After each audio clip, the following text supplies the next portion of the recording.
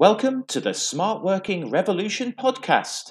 This is a dinosaur-free zone and is only for the pioneers, the future thinkers, and the people that want to work in a smarter world.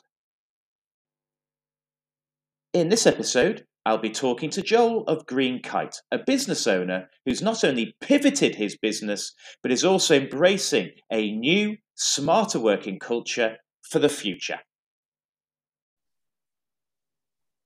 Okay, Joel. So, how are you? I'm very well, thanks, Ollie. Good man. Good to see you. Good to see you. So let's talk about smart working, because you've had a bit of a journey into smart working, haven't you? So how have you found the sort of last 12 months and the impact of COVID on your business, and how have you found the journey into smarter working? Well, it's been very, very impactful, which I'm sure we'll find out throughout the course of this conversation. I think just reflecting on, we were put in touch with you before COVID, actually, by another mentor of ours, Russ. As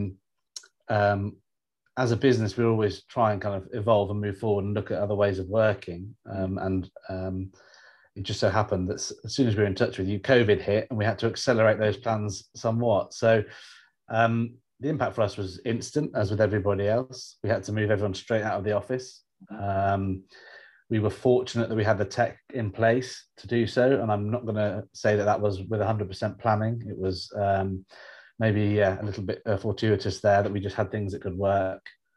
And then as that was happening, we were working with you. We started working with you and having conversations. And we realized that very quickly, not only was this necessary right now, because there was no other choice, but it was probably something that was desperately needed in our business for the future as well, in terms of our staff, and just what we could offer them going forward and the balance in their lives that we hadn't considered necessarily in that much detail before. I'd certainly considered them in work, but have I considered them at home enough? I don't think so. Yeah, absolutely. And I think what's been refreshing for us is your ability to be able to think quickly and effectively in an agile way to shift your business in an ever sort of uncertain and moving environment.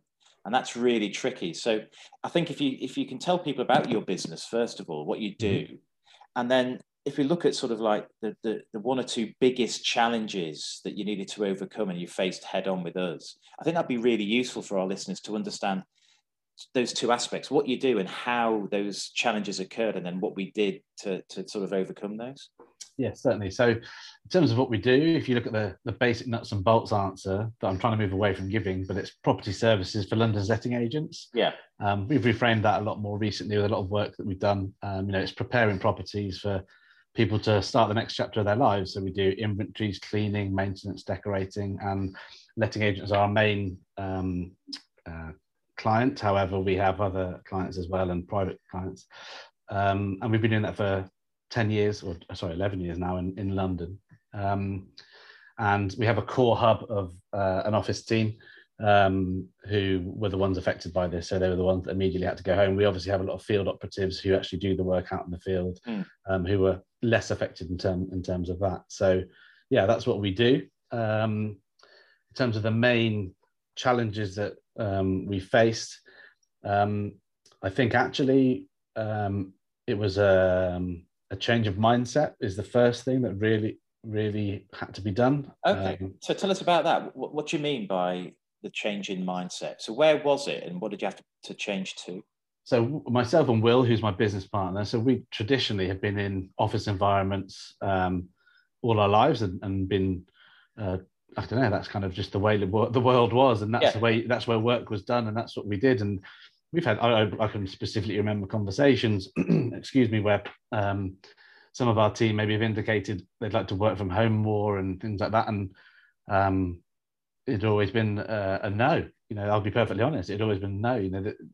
Well, what would happen if they weren't here for this, or what would happen if they weren't here for this? And and that was just where we were. So it was an unlearning. Actually, was what I think that you and Ruth particularly helped us with. It was the first thing was stopping us and getting rid of those biases or thought process or things that have been ingrained in us for, we've been working 20 years. I've been working. So that was the first thing, was changing that mindset by stopping us and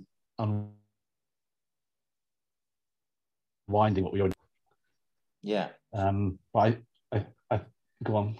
No, I think you've hit the nail on the head there, because one of the interesting points that people tend to miss with smart working is actually you have to start off with the mindset, the philosophy, the internal work first. And when I say internal work, in the leadership and the culture and the organization, because people think smart working is technology and location, and that's part of it. But actually, it is also how you think about how your business should look moving forward and how you overcome those challenges. And I think you talk about bias and you talk about unlearning, and that's tricky, isn't it? When you've had 10 years of working in the same way, and it's worked for you to a degree successfully. So when that change is forced upon you, it can be really tricky, can't it, for a lot of people? Yeah, for sure. I think from when Will and I, when it's forced upon us as owners of the business and leaders, actually we were doing a lot of personal work, but just together, and in terms of what we wanted in our own individual futures, and then bringing that back into the business. And I think that helped. It was suddenly like, well, hang on a minute. If we are looking at what we want and what we need, then we should be looking at or giving the opportunity to the team about what they want and what they need. And so suddenly it became much easier for us to enter those kind of or change our mindset with you, with the help from you.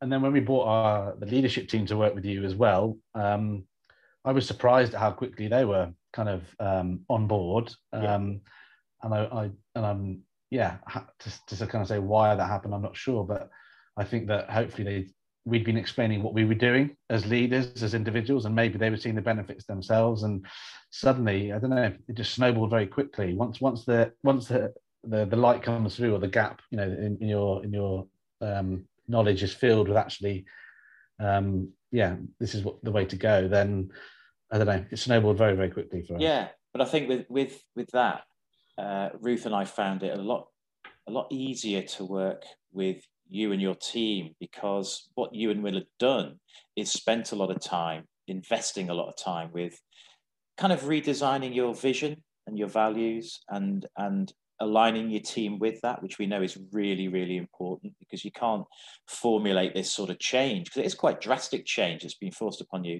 just in an ad hoc way.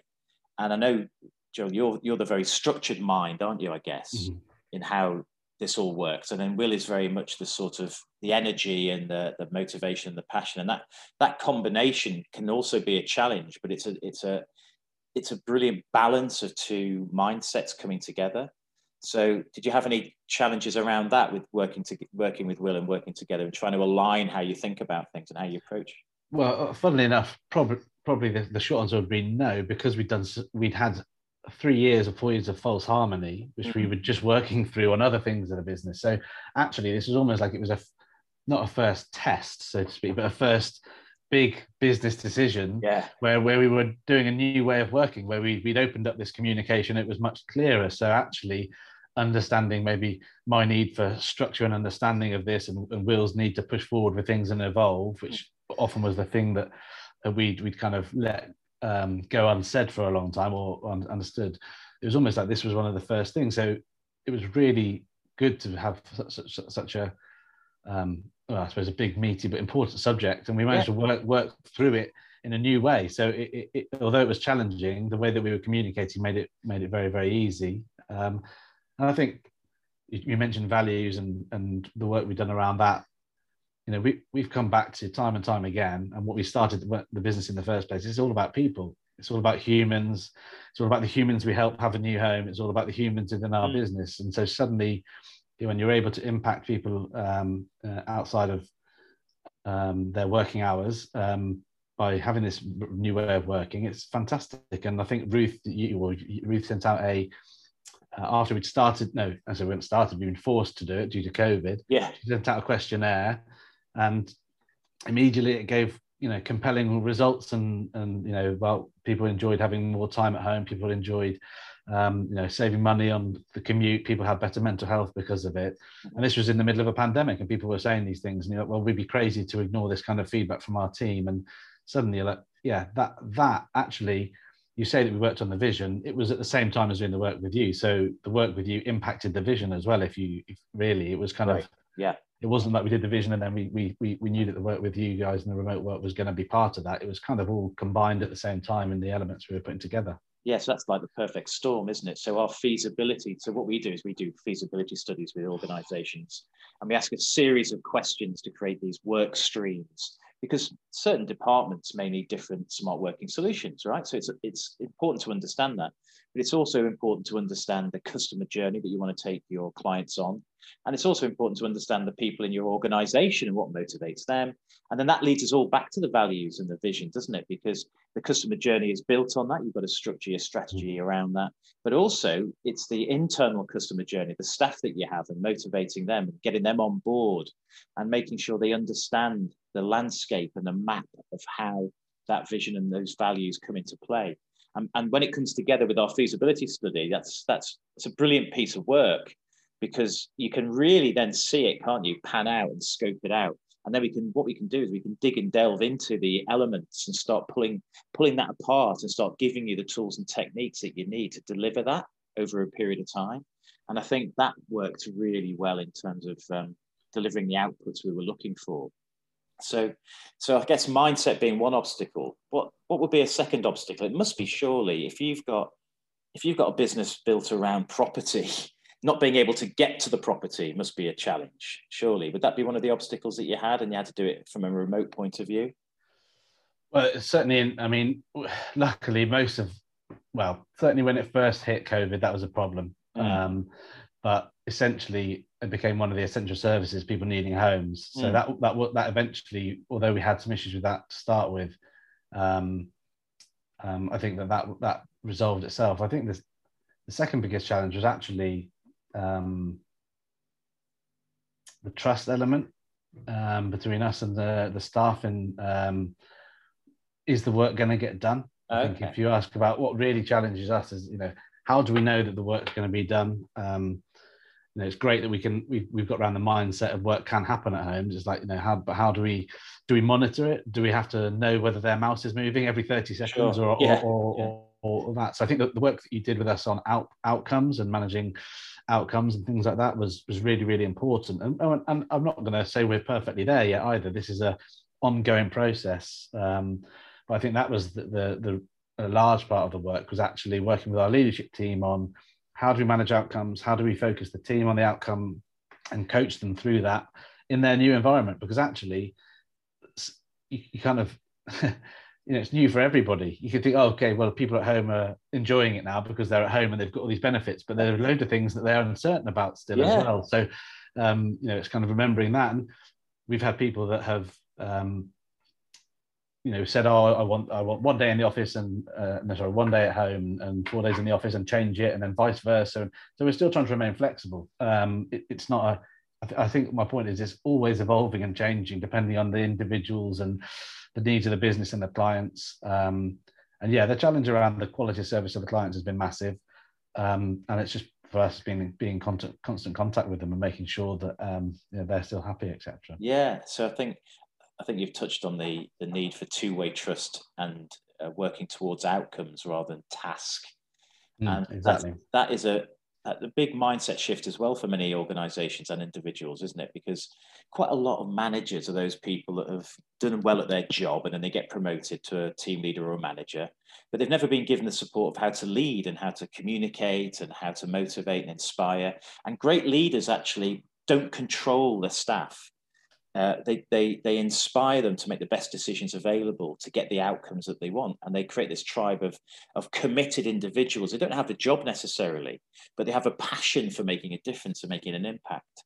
And I think working in a way that evolves two-way trust from the top down and the bottom up, it's a working synergistic relationship. I think when it comes to smart working, it's so important because, as you say, we've been able to control people through data analysis and software, and actually sat next to somebody or being in the same room tells you a lot. When that's absent, you've got to take that leap of faith and trust the people that the talent that you've recruited to go out and do it. But that also means educating them on what outcomes look like and what trust feels like.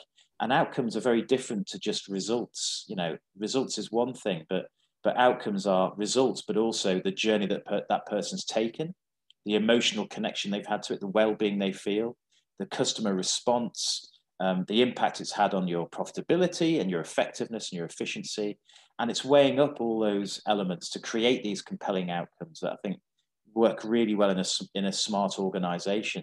But it takes a lot of upfront effort, doesn't it, to redesign your business and redesign those mindsets and train it in.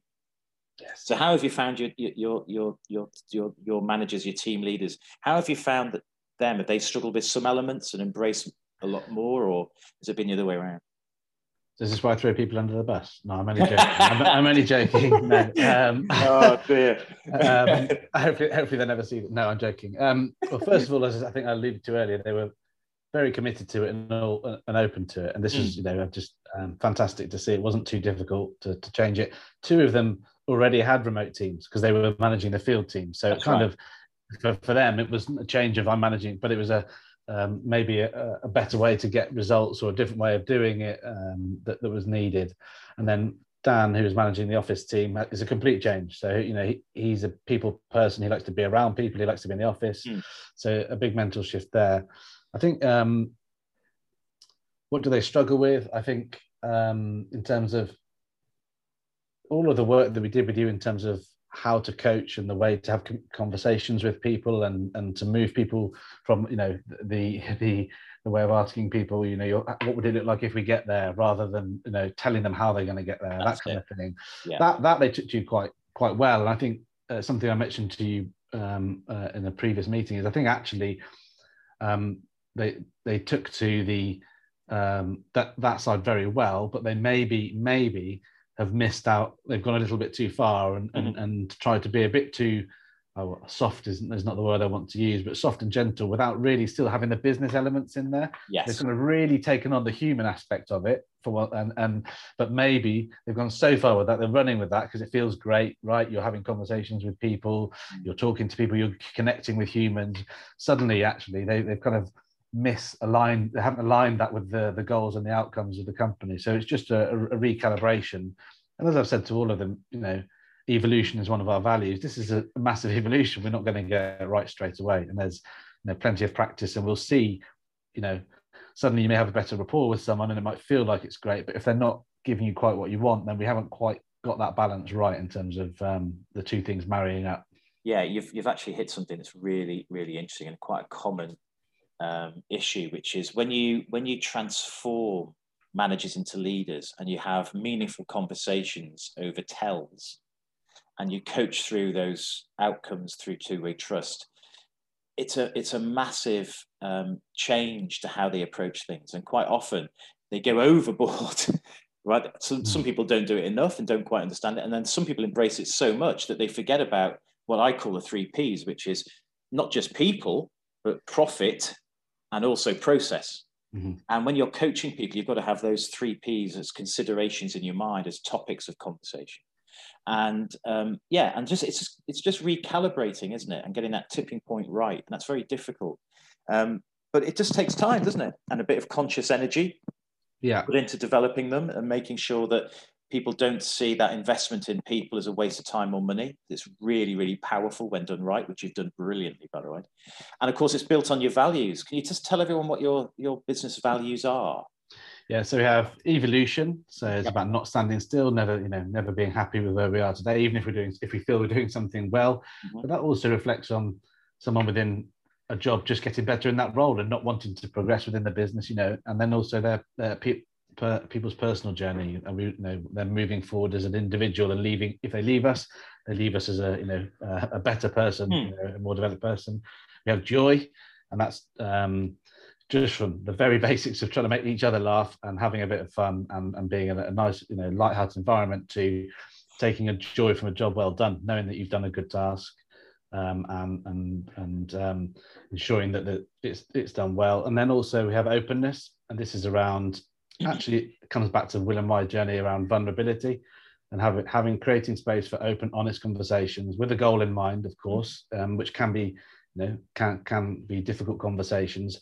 But we feel that's when you get real human connection, and that's when actually you understand, you're you're listening to understand, not to answer, that kind of thing, where you're really giving someone the time there, so that once you know a person more intimately, it's much easier to work with them and understand them and make decisions for them and the business that make both things work. Otherwise, it can't happen. So yeah, those are our three values.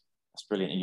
And you've done such a lot of intense work on your vision and values with us and other coaches as well, obviously, which is brilliant, to bring this smart working culture to life. And I think that's been a really good experience for you, hasn't it? Because I think it's opened your eyes to how people can positively react to change when you actually communicate it well, you work with them, because we've done a lot of work, not just with the leaders, but we've also done a lot of work with your team, haven't we, as well? And it's top down, but bottom up as well. And I think when you share your vision and values and you get them involved like you have, and you bring us in to help out, I think, all those things around collaboration and making successful meetings work and all that sort of stuff's really, really important, right?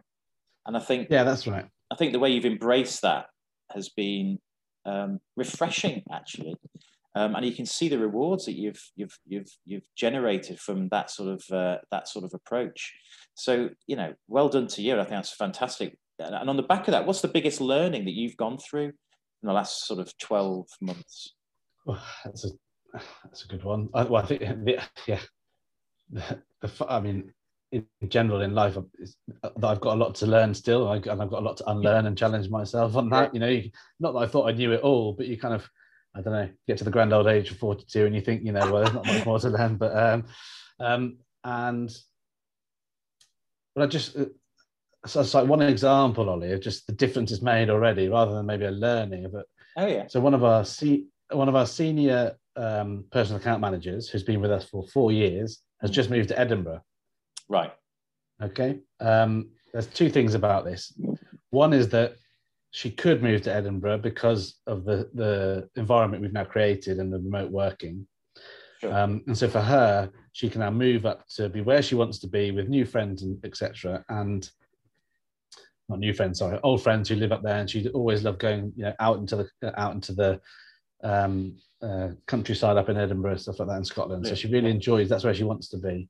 So the impact on her is massive. She's now hopefully happy, really happy where she is with her life, and we haven't lost her.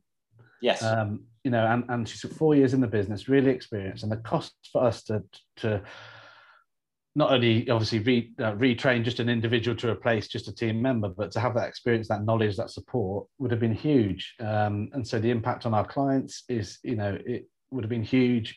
Even with the best will in the world, it's never going to be the same. So I think the biggest learning is that again, there's not by one simple step, but there's this new way of looking at things that benefits everybody.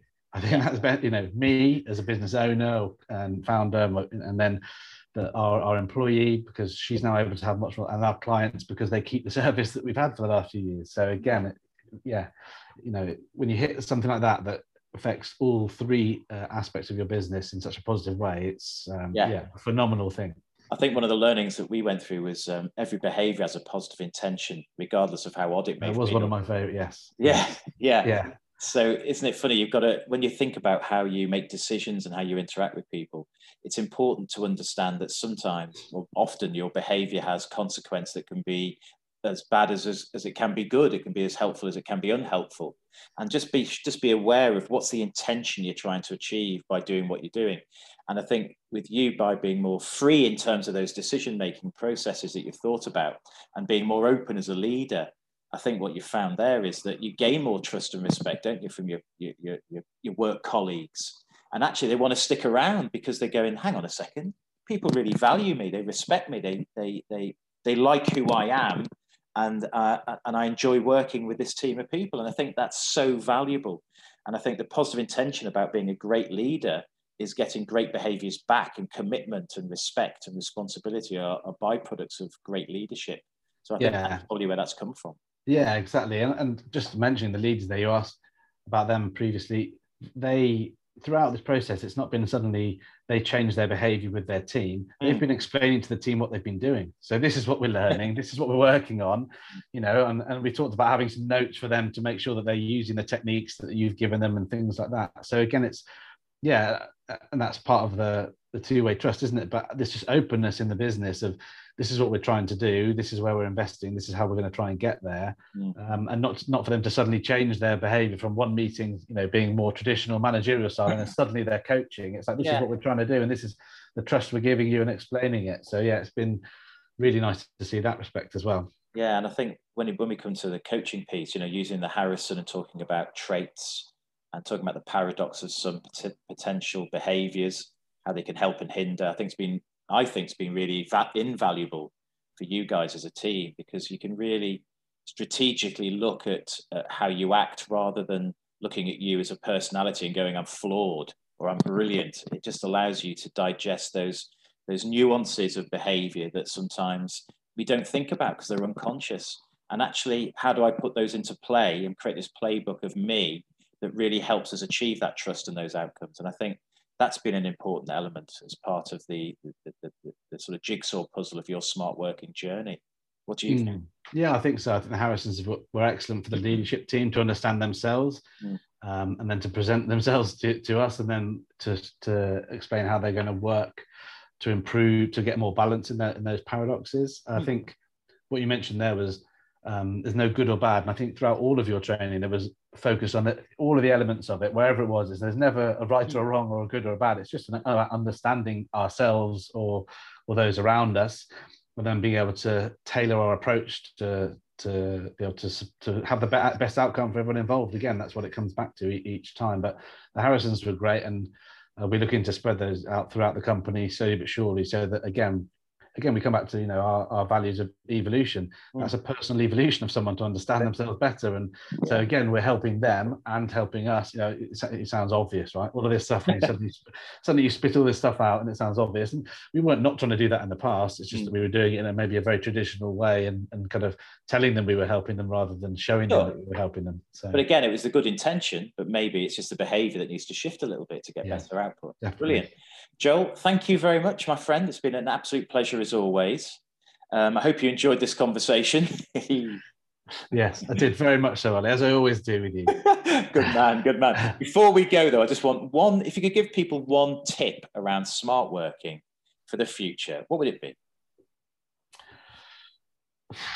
Well, I was going to say just do it would be my first thing. Okay, yeah. Just do it. I mean, I think that like everything in business, it's an experiment, and it may not work perfectly for you, or maybe you work out. We've gone for a blended approach, Ollie. We've got. Yeah. You asked me for one quick tip. I'm going to talk now for about 10 minutes, but no, we've gone for a blended approach where you've got some people in the office 5 days a week still, because that's what they want and that's what they need. That's it. No problem. Some people are in the office no days a week because that's what they want and they need. So it's try it and just do it and see what works. You might end up with all of your team in the office still because that's what they need for the team you've got at the moment. Okay, cool. But then you might learn some things along the way that mean you can then be more strategic about your recruitment. That means you can get more of a blended mix where you've got some in the office, some out, some half and half. So just do it. It's not as hard as it looks. And yeah, it's been mind-blowing in terms of its impact. Fantastic. Awesome piece of advice. Thank you so much for sharing those insights with us. And I will speak to you soon. Cheers, Ollie. Take care. Take care.